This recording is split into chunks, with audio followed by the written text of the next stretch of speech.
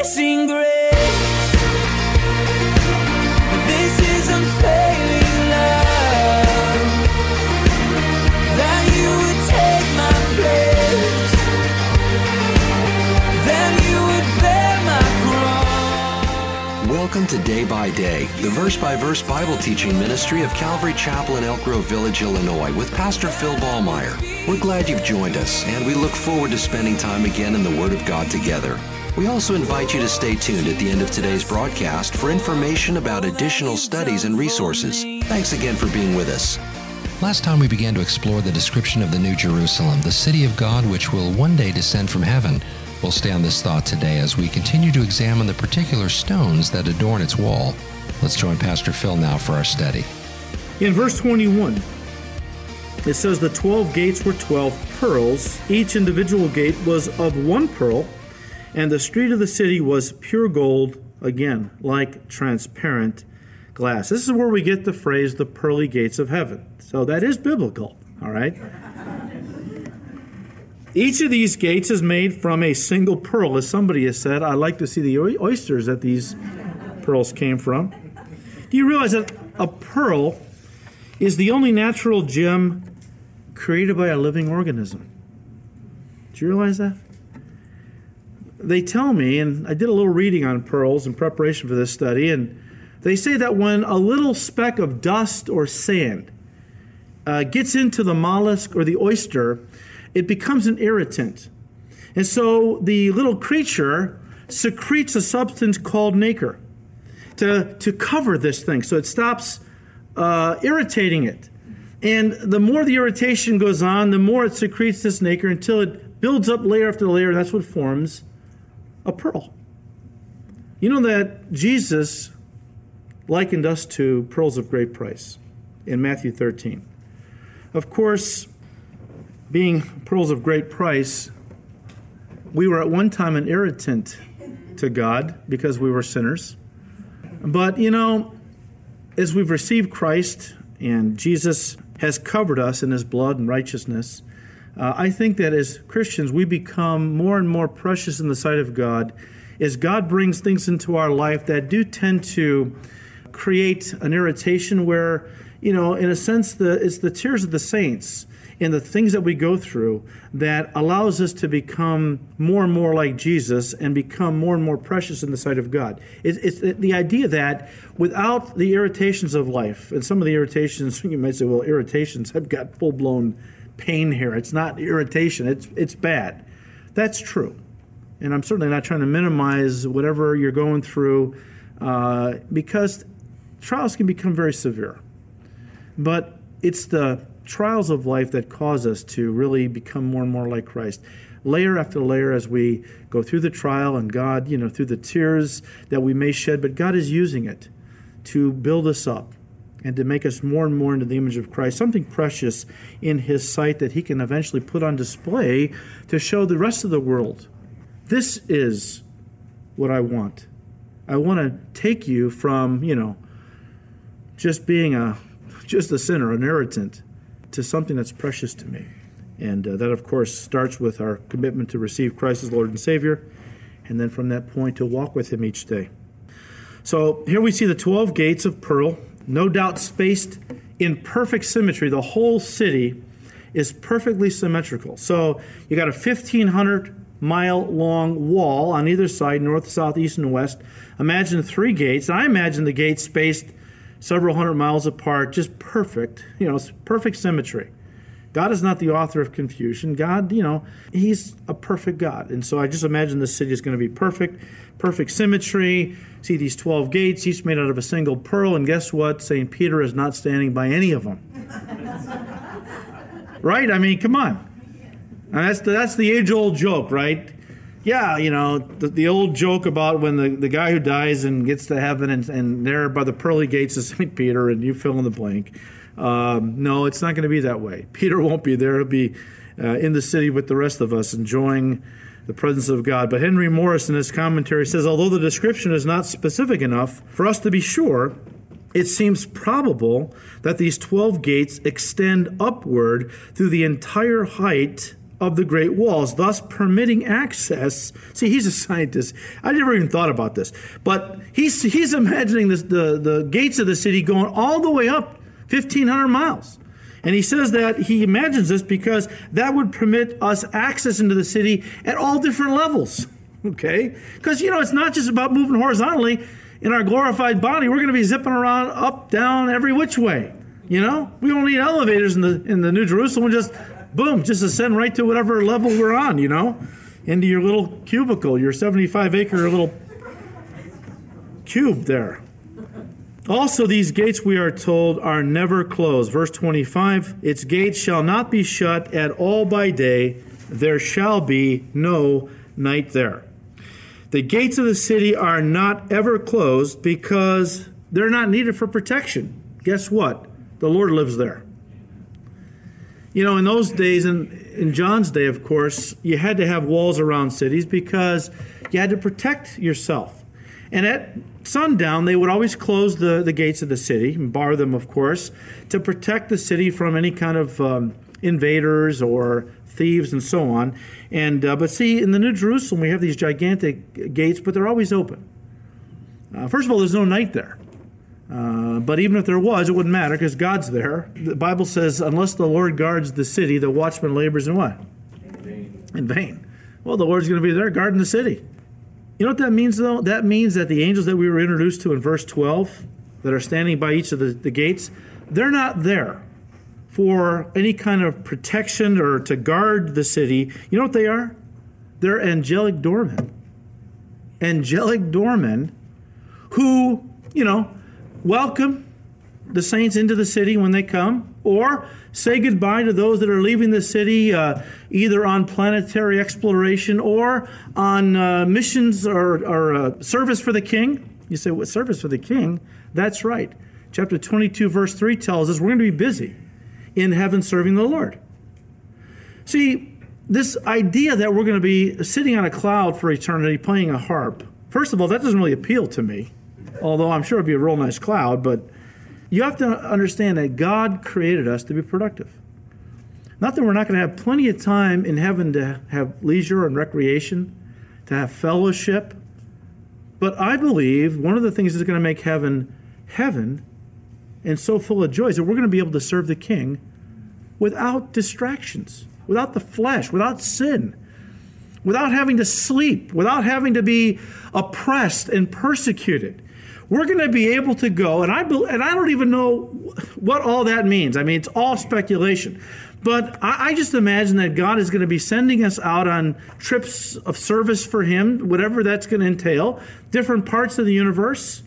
It's going to be spectacular. I don't know what kind of work we're going to be doing for the Lord, but I guarantee you it's going to be awesome. It's going to be awesome. Verse 22 John says, but I saw no temple in it. For the Lord God Almighty and the Lamb are its temple. Now, there are two Greek words for temple in the New Testament. One means the actual temple building with the holy place and the Holy of Holies. And the other is a word that is used to signify the entire temple area with all of its courts and various. It was a pretty large area in John's day, in Jesus' day as well, covered many acres, all right? The word here is naos, and it is the word for the temple building itself. John is a little flabbergasted. He's Jewish. All his life, he has lived at a time when the temple has been standing in Jerusalem. Quite a structure, by the way. After Zerubbabel and Joshua came out of the Babylonian captivity and led people back to Jerusalem to repatriate the land and to rebuild the city of Jerusalem and the temple. When they finally got it finished, and it took a while, they got discouraged along the way many times, God had to raise up prophets to encourage them to keep going. At one point he said, look, why is it that you finished your houses and you're enjoying your homes, but my house is in ruins still? Now, is it any wonder why I haven't been blessing you? You work and you put your money in the bags with holes in it. You work and you're never full. You don't never have enough. Why is that? Because you're not putting me first, God said. Your priorities are all out of whack. He said, rebuild my house. Bring the sacrifices into my house and I will bless you again. And that's a good word for all of us. When we get our priorities out of whack and begin to put our own physical comforts and pleasures above the work and service of the King. He should always be first, right? So when they finally finished this temple, it was a pretty low-budget deal. Well, you can imagine, Solomon had all the resources he needed to build the first temple. It was one of the wonders of the ancient world. It was so beautiful. Well, this rebuilt temple was a pretty low-budget deal. But when Herod rose to power, because he was actually a descendant of Esau, not Jacob, he was not really a Jew. He was Idumean. He was Edomite. But the Roman government liked him and put him into power as king of the Jews. And he knew that he was going to have to work hard to gain the Jews' favor. And so he worked overtime to do things that would ingratiate himself to them. One of the things was he took upon himself to refurbish the temple. And it took him 46 years to do it. He really poured a lot of money into this thing. And so in John's day, you had this temple, which again was one of the ancient wonders of the world at that time. And so John, as a Jewish man, has always had this image in his mind that you want to fellowship with God, you got to take your sacrifice to the temple. Give it to the priest where he would offer on the brazen altar of sacrifice, and then he would go into the first compartment of the holy place and he would burn incense for you, he would offer prayers to you and so on. But that's how you commune with God back then. The New Jerusalem, John, as he's looking at the beauty, all of a sudden realizes there's no temple there. And that's because the Lord God Almighty and the Lamb are its temple. You see, the whole idea behind the tabernacle and later the temple was a place where God and man could come together for fellowship. That was the goal. That's what God wanted from the beginning. When he made us, he wanted us to be in fellowship with him.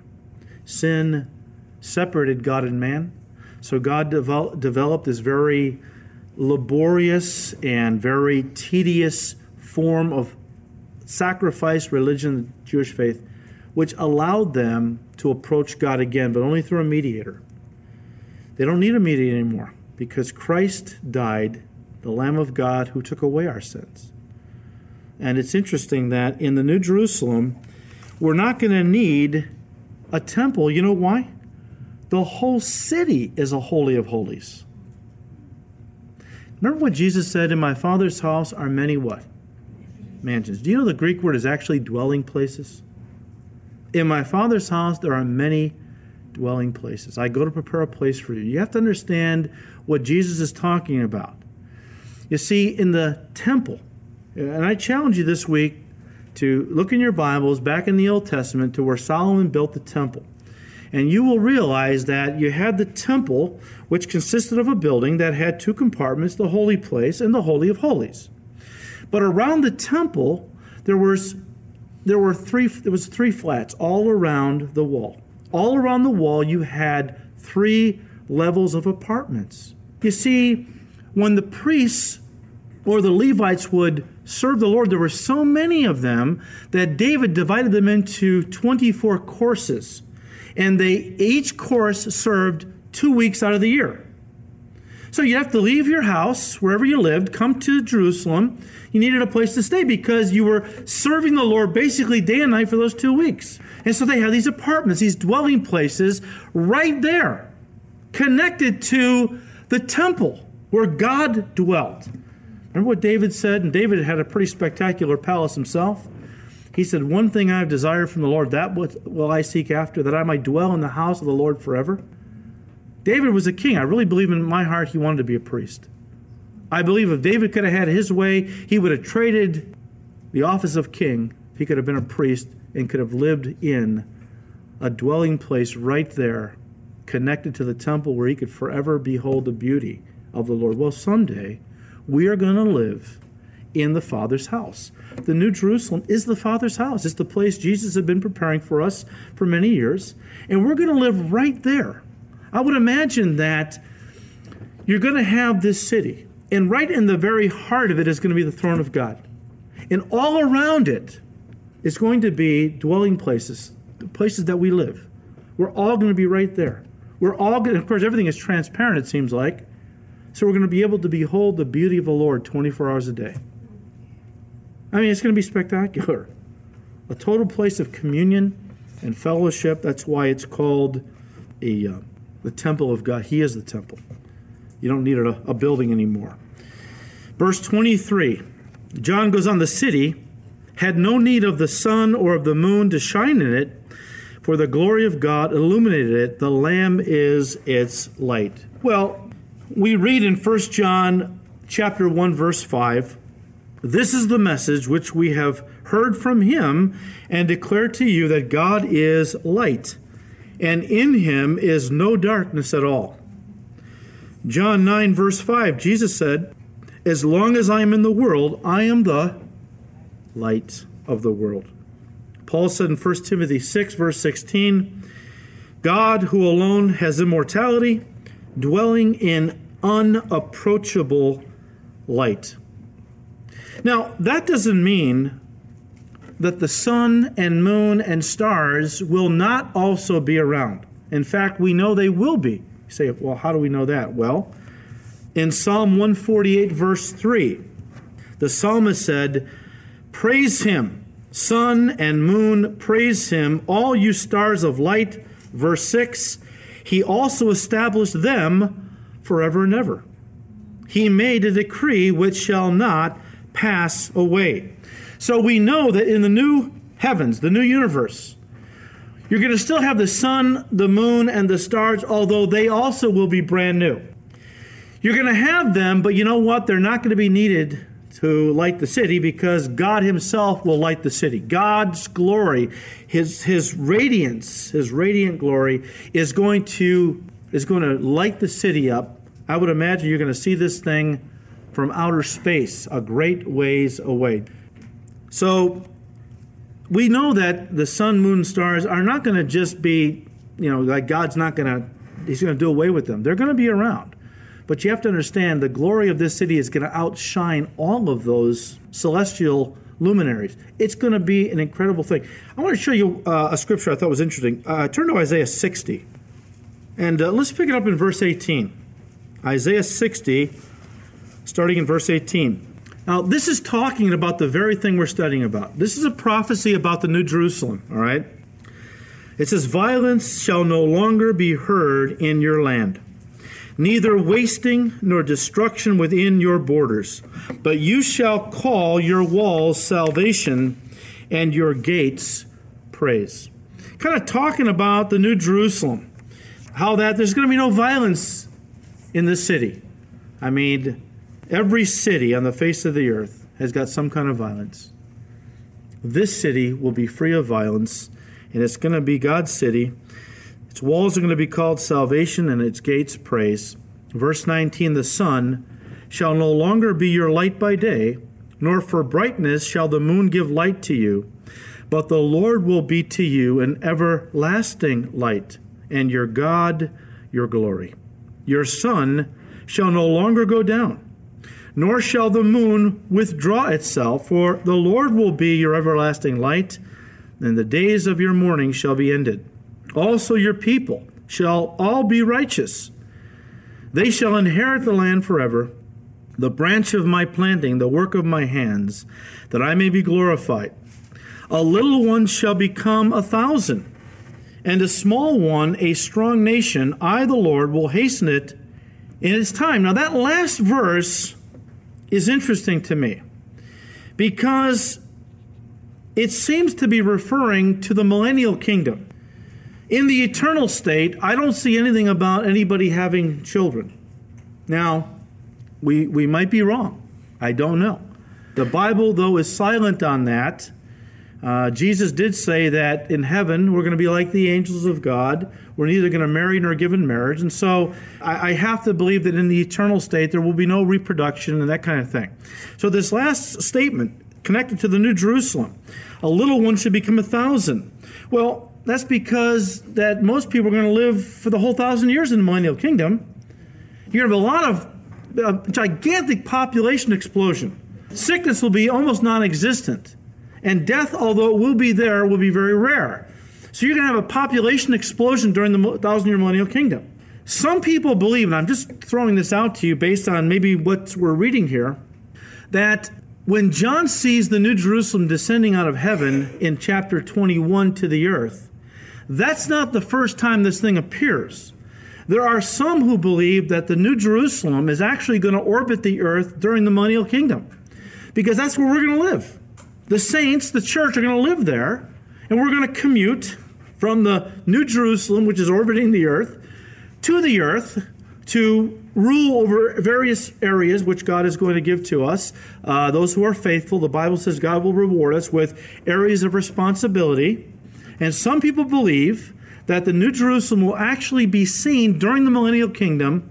It will be orbiting the earth, and then finally, at the end of the 1,000 years, God will bring it to the earth, will become the capital not only of the new earth, but of the new universe.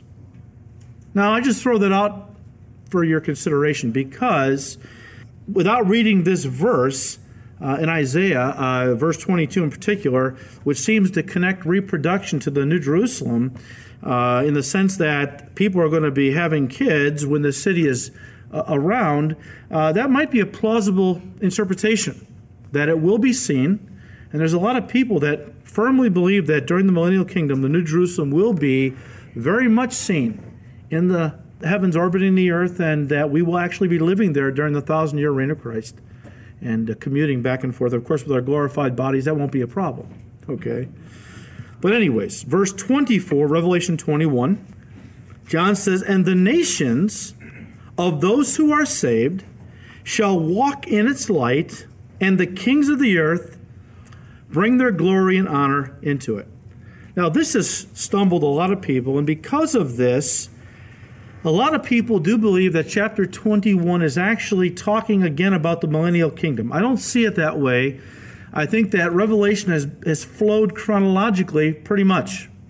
We've already dealt with the millennial kingdom. I just mentioned the New Jerusalem orbiting the earth possibly during the millennial kingdom, because that could have been going on during that 1,000 years. And as we come into the eternal state, chapter 21, John sees it coming down to the earth out of heaven, that God maybe brings it to the earth, and that's where it settles, okay? But because of this verse, a lot of commentators can't get it into they can't deal with the fact that there's going to be nations on the earth. The nations of those who are saved. Of course, only saved people will populate these nations, which can't be the millennial kingdom, because in the millennial kingdom you're going to have unbelievers. So I do believe this is the eternal state. But the nations of those who are saved shall walk in its light, and the kings of the earth shall bring their glory and honor into it. So what is going on here? Well, the word nations is the Greek word ethnos, and often it's translated people, but most frequently in the Bible it's translated Gentiles. Gentiles. And there are those that believe that, and J. Vernon McGee, who I respect, love, and really enjoy his commentaries, J. Vernon believes that the New Jerusalem will only be for the church. That Israel and the redeemed nations, now when he says that, he's talking about people that got saved before the church started, or people that got saved after the church was raptured out of here. He believes they're going to live on the earth. They're going to be the nations. Okay, they're all saved, but they're going to be the nations, and J. Vernon believes that saved Israel will also be living on the earth, because the New Jerusalem is called the bride city. It's the city of the bride. We said, well, yeah, I mean, we know that. The church is going to definitely live there, but it could be that Israel, redeemed Israel, might live there as well. We don't know for sure. We're speculating a lot of this, okay? But this verse 24 is very interesting, because it does indicate that there are going to be people where the New Jerusalem is not their home. They're coming to it. They're making pilgrimages to it. They're allowed to enter. They're saved, but they're living on the earth during the new earth, the new heavens, and so on. And some of them are kings. What does that mean? Well, it could mean that some of these folks who were very faithful to the Lord during, we'll say, the tribulation period, right? There's a lot of people who are going to get saved during the tribulation period.